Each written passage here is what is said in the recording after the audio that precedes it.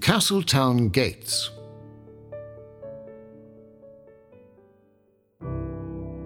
The gates to Castletown are located at the top of the main street in Celbridge and provide a good starting point to explore the link between Castletown and the village.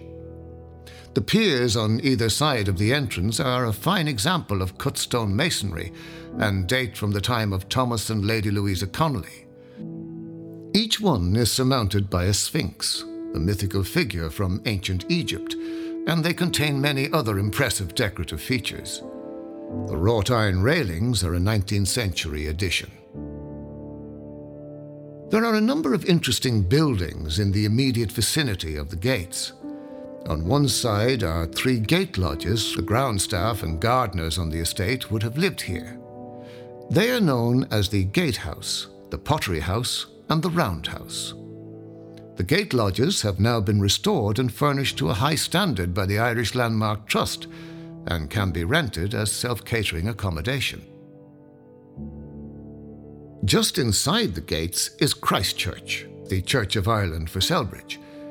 It was built in 1813 with sponsorship from Lady Louisa Connolly.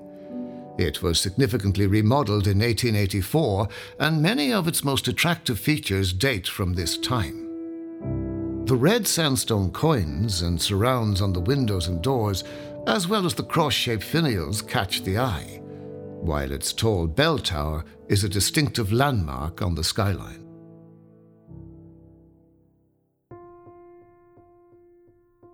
At the rear of the church are 2 buildings which are testament to the benevolent influence of the Connolly family. Lady Louisa was particularly interested in fostering education and established 2 schools here in the early 19th century. A primary school was opened in 1814 and was the first to offer free education in Celbridge. The building had initially been used as kennels. Thomas Connolly was reputedly the first person in Ireland to maintain a pack of hunting hounds on his estate. On the slip road down towards the River Liffey is the former School of Industry. It was set up specifically for poor boys and girls and is perhaps an early example of vocational education. It opened its doors in 1820 and trained boys in practical skills such as shoemaking, carpentry, and basket making.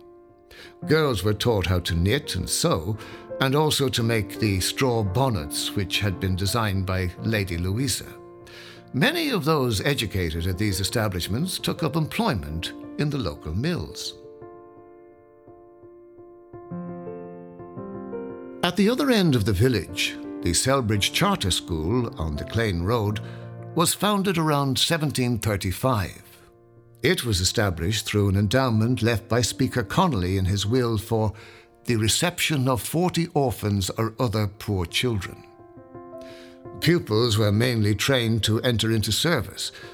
Connolly bequeathed £500 to fund its construction and £200 annually towards running costs.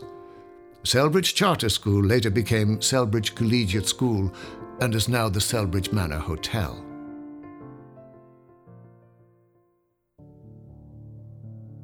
From the gates, proceed down the main street, which is the focus of our next audio track.